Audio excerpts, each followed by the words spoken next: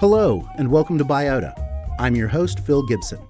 This is part 2 of my interview with Gary McManus, a senior climatologist with the Oklahoma Climatological Survey.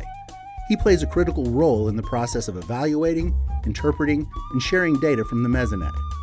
You can access the Mesonet and its wealth of data at www.mesonet.org.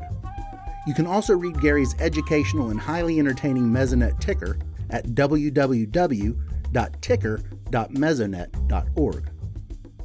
In the previous episode, Gary described what the Mesonet is and what it can tell us about Oklahoma weather. In this conclusion to the interview, Gary talks about the bigger issues like mega droughts in the western U.S., changing oceanic currents, and the big issue of global climate change. And so this is going to have huge impacts on agriculture, in our state and definitely in the West, because as I understand it, it's not just the rain, but also snow is an important part of this, particularly in those mountainous regions. Right. Of course, a lot of that, I guess you would say, a lot of the agricultural water used out in California comes not from what falls on California, but what falls on the mountains and is released as snow melt. And then it's apportioned by political structures. And, we're already hearing things about how farmers are destroying their pecan farms because they can't be sustained with the amount of moisture that they're getting out there now. Pecans, apparently, from what I understand, are incredibly moisture dependent and moisture, hogs. So they take a lot of moisture to grow. And then, when you have these droughts that we've had over the last 10, 15 years out in the West, they're just not fruitful anymore, pardon the pun. So when you start to look at changes not only in the precipitation, you have to look at those snowfalls.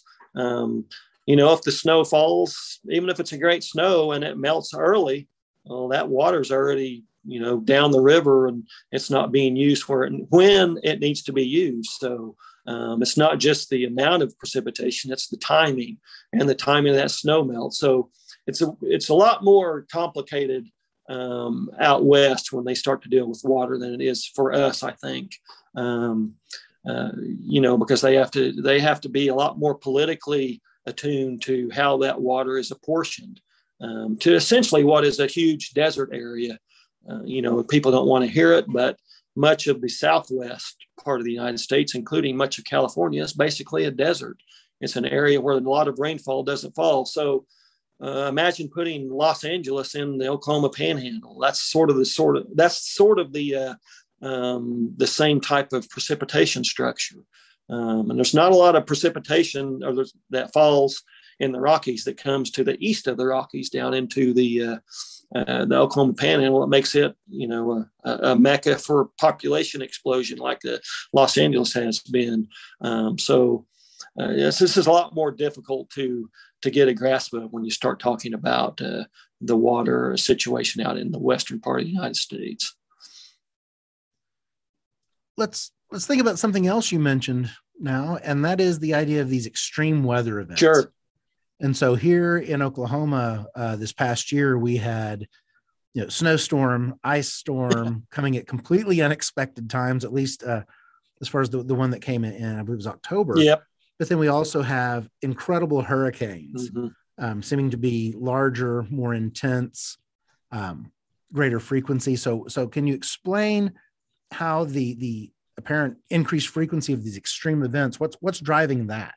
Well, I mean, again, it's the climate change. It's the warming of the atmosphere and the whole climate system. Basically, we've supercharged the hydrologic cycle of the Earth. So, you heat up the atmosphere, you heat up the ocean system, you increase the amount of evaporation, you increase the amount of energy available for storms and weather systems, you increase the amount of water vapor available to precipitate out as different types of precipitation. Basically, what we've done is we've taken our normal extreme weather across the globe and we've amplified it with increasing the amount of heat we've started to retain in the Earth's climate system. So, unfortunately, one of the ways we recognize the changing weather is changes in extremes. Again, I like to call it the Facebook effect. Okay, so if you joined Facebook and you added a friend that you hadn't seen since high school, let's say 30 years ago, you left a friend, you saw him when you were 18, and then you added them when you were 48, and you take a look at their picture, you think, my goodness, what happened to you? You know, that instantaneous change that you see from 18 to 48 is quite jarring. But if you saw that person every single day, you'd think, oh, that's just Joe. That's just George. I've seen him every day. He looks the same to me. But so if we look at our day-to-day weather, we're thinking, yeah, this is the way our climate is. It doesn't seem that much different. But again, if you start where we started in the 1970s and you all of a sudden were transported to the 2020s, and you think, well, what's happened to the weather? I mean, winters aren't even like close to what they used to be. So it's those extremes, how we experience climate change, really. So when we see this extreme events, we can go back to just the year 2011 when we saw one of our worst droughts on record, with the hottest year on record, at least the hottest summer for any state in the United States for any year occurred right here in Oklahoma, based on a statewide average basis, June through August. So the climatological summer happened right here in Oklahoma. We actually tied Texas with that dubious record. That same year, and earlier in February, we had our coldest temperature ever recorded in Oklahoma, minus 31 degrees at the Nowata Mesonet site, which is, that's another weather extreme. We had our highest snowfall, 24-hour snowfall event just a few days earlier, February 9th, in Upper Spavinaw of 27 inches in Oklahoma in that year, 2011. We had our highest ever recorded wind speed in 2011 at the El Reno tornado of 152 miles per hour. We had our largest hailstone ever recorded at Godibo, 6-inch hailstone that fell. So all of these records fell in one single year. Also the year that we had our hottest summer on record. 2012 was our hottest year on record here in Oklahoma. So when we start to talk about these, and then 2015 was our wettest year on record. So we're breaking all these all-time records in a shorter and shorter time frame. They start to happen more and more. And let's talk about that 27-inch snowfall amount. You think, well, that doesn't really have anything to do with the climate change. Well, it probably does, because, again, we've increased the amount of evaporation that's going on in the atmosphere from the ocean surfaces. So we have more water vapor available to precipitate out. We get that increased amount of water vapor available, mix that with cold air, and you have a higher snowfall intensity. Not only did we break it in 2011, we had previously broken it in 2009, in March 2009, when Woodward had recorded 24 inches of snowfall in 24 hours. So we broke our all-time 24-hour snowfall record twice in basically 18, 19 months. So it's that increased frequency of these extremes, the extreme of the extremes, that we're starting to see more and more. So if you talk about the hurricanes have obviously started to become more intense, stronger, but they've also slowed down, and they start to intensify more rapidly. Not saying they're more frequent. Of course, we had an extreme amount of hurricanes last year, largely due to the fact it was a La Nina year. We're also in a La Nina year this year. So we're looking for probably an active hurricane season that's already started. But hurricanes have started to, when they do occur, they intensify more rapidly. They become more intense at their strongest point, and they've also slowed down. So whenever they strike land, they rain and they rain and they rain. And, Hurricane Harvey that struck the Texas Gulf Coast, Houston area a few years ago, that hurricane was intensely strong, but it was really just the rain, the amount of rain that fell was the real disaster. Over 60 inches of rain in that one event. And, some of the studies that come out on that, the hurricane show that it was tens of billions of dollars worth of damage done due to that rainfall and the hurricane itself. Largely, about 70% of that damage was attributable to climate change. So when you start to see the types of extreme extremes be attributed to climate change more and more, then you start to wake up and take notice. Well, we don't have to wait and see the changes in climate change. They're already here. And it's really, again, through those extremes that we notice that. You mentioned with the hurricanes, the role of the oceans. And one of the things that came out in the last Intergovernmental Panel on Climate Change report was talking about the circulation in the Atlantic Ocean and how that plays a role in climate. So I know that the whole aspect of oceans and how that fits into the global climate system is a huge and complex topic. But at least thinking about what would be the general take-home message about why ocean circulation patterns would be something that we should be thinking about with our changing climate? Right. Well, of course, the oceans are our drivers of climate. When it's cold over land, the oceans are a certain temperature, and when it's warm over land, the oceans are a certain temperature. They tend to remain a little bit more steady state.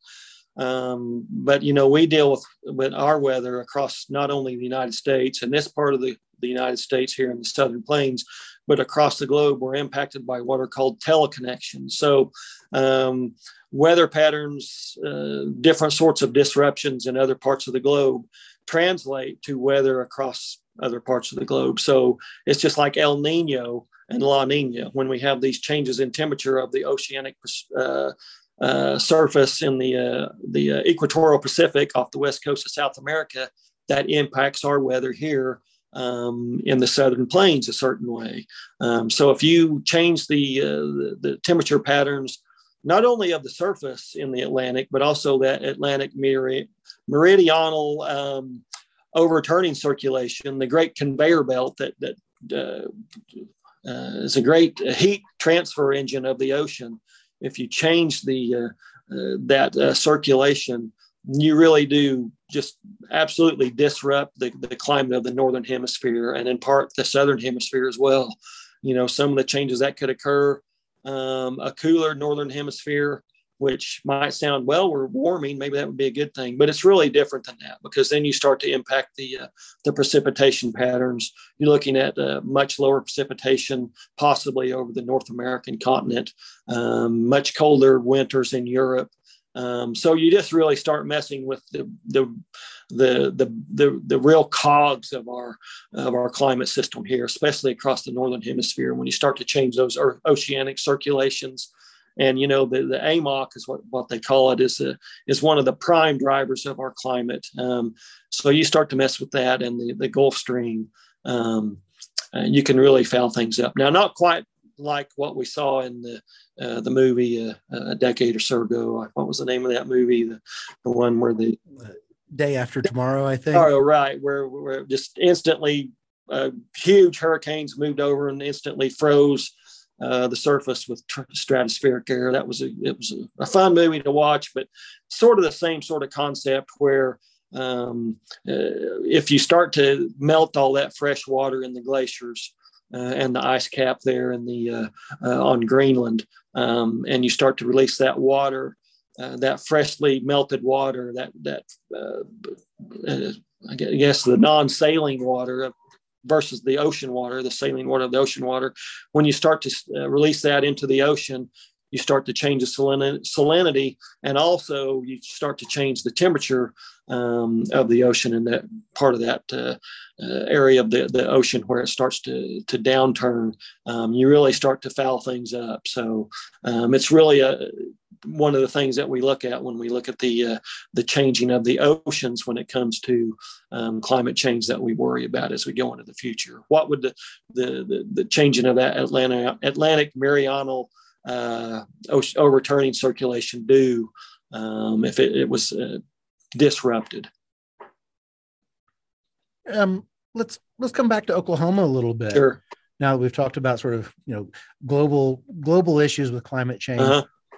How does climate change affect tornado season here? I mean, just it seems to me, just in my casual observations, that it's not as we aren't having tornadoes as frequently, that maybe they're shifting to other places in North America. Is that real? Is that just a something just happens to be occurring?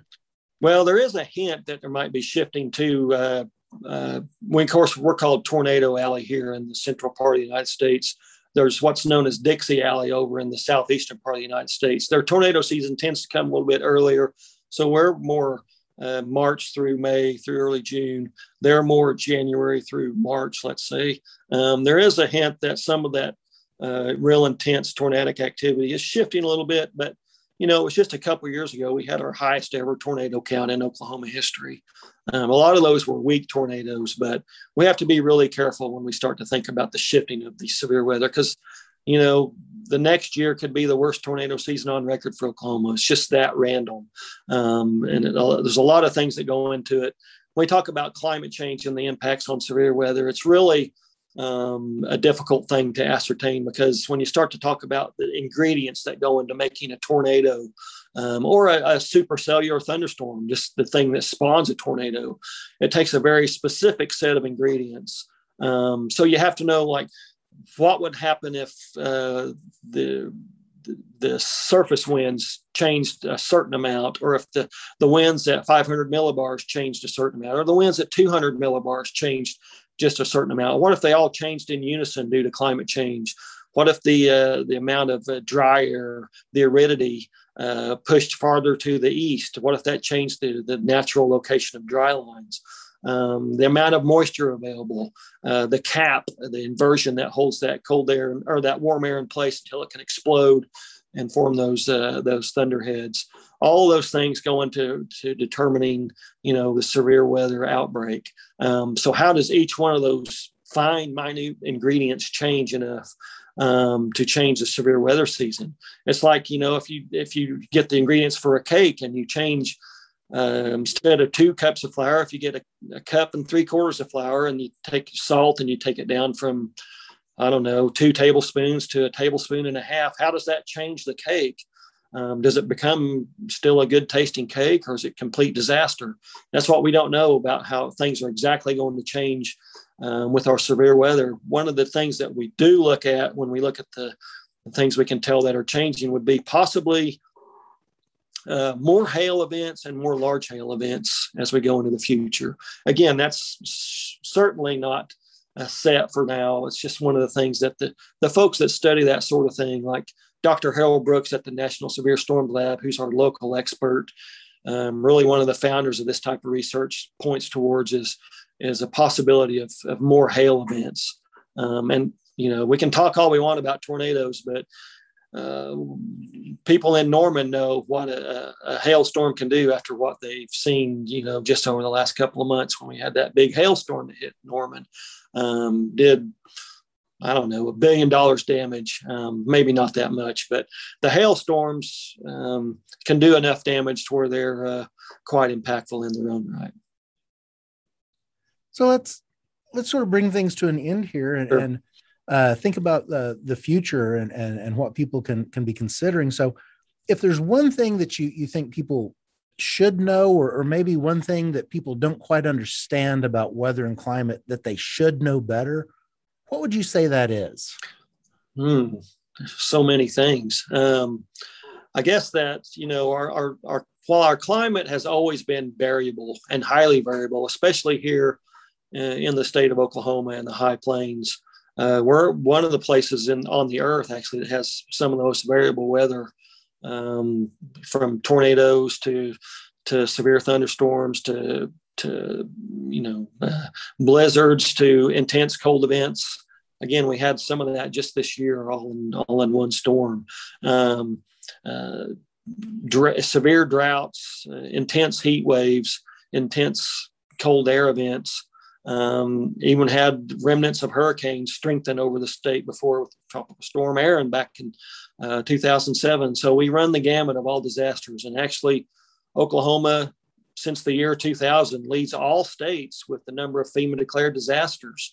So that's, again, a dubious honor, like the hottest some are on record, another dubious honor for the state of Oklahoma. And it's not even really close. So you think some of those coastal states with the hurricanes would probably lead that, but no, it's right here in Oklahoma. So while we have some of the most variable and extreme weather on earth, what we need to know is it's probably going to get a little bit more intense as we go into the future, because we are amplifying those extreme events. So I would want to urge people to consider that, take those droughts, make them more intense and more frequent. That's what we're looking at.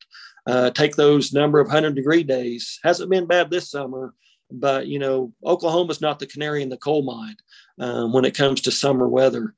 We will eventually get ours. And you're looking in the next 30, 40 years of that 2011 summer when we had as many as 101 days above 100 degrees here in Oklahoma. That'll become, instead of a once in a 100-year event, that'll become a once in a 5-year event. So it's the frequency of those extremes that's going to increase, and the magnitude of those extremes will probably increase as well. So, I can just sit here and keep giving examples. 500-year events, you expect those once every 500 years. Those start to become, once every 100 years, once every 50 years, once every 25-year events. So it's just taking all of the weather that we already have and amplifying it. So the extremes start to come more frequently, and they start to become more impactful. And, as we start to cluster more and more in urban areas, we're going to see more and more impacts, not only in the rural regions, but especially here in the urban areas, impacts to health, more ozone alert days, more of those hot summer nights where it doesn't get down below 80 degrees, where residents that don't have proper shelter and cooling capacity are impacted. So it's one of the things we're really going to have to watch over the next 10 to 20 to 30 years when these changes start to become more and more evident, not only in our warmer, wetter winters, but also our summer weather as that heat starts to accumulate. Well, thank you very much for taking time and answering these questions. It's a lot of really good information, and I appreciate you doing this for us. Yep. So thank you very much. Pleasure. Thanks for having me. That brings us to the end of my interview with Gary McManus. I hope that after hearing what he shared with us, you'll take time to investigate the Oklahoma Mesonet site and its many resources. I also hope that you will think about how work of meteorological and climate scientists not only give us information about what is happening in the weather today, but they also give us valuable information about patterns of weather, climate, and how they change over time. The evidence is clear that our climate is changing. Natural systems are responding to the changes, and humans are responsible for much of this. In the same way that we would listen to and heed the advice of atmospheric scientists when they tell us a storm is coming and we need to take shelter, we must also listen to what these and other scientists are telling us about climate change so that we can prepare and respond appropriately. To do anything less is basically the same as taking a nap in a backyard hammock while a tornado is bearing down on your house.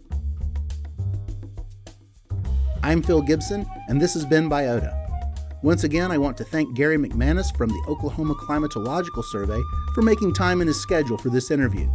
And so, as always, thanks for listening, have a great day, and take very good care of your genetic material. Biota is a production of Under the Juniper Studios. All opinions expressed are those of the author alone. Thank you.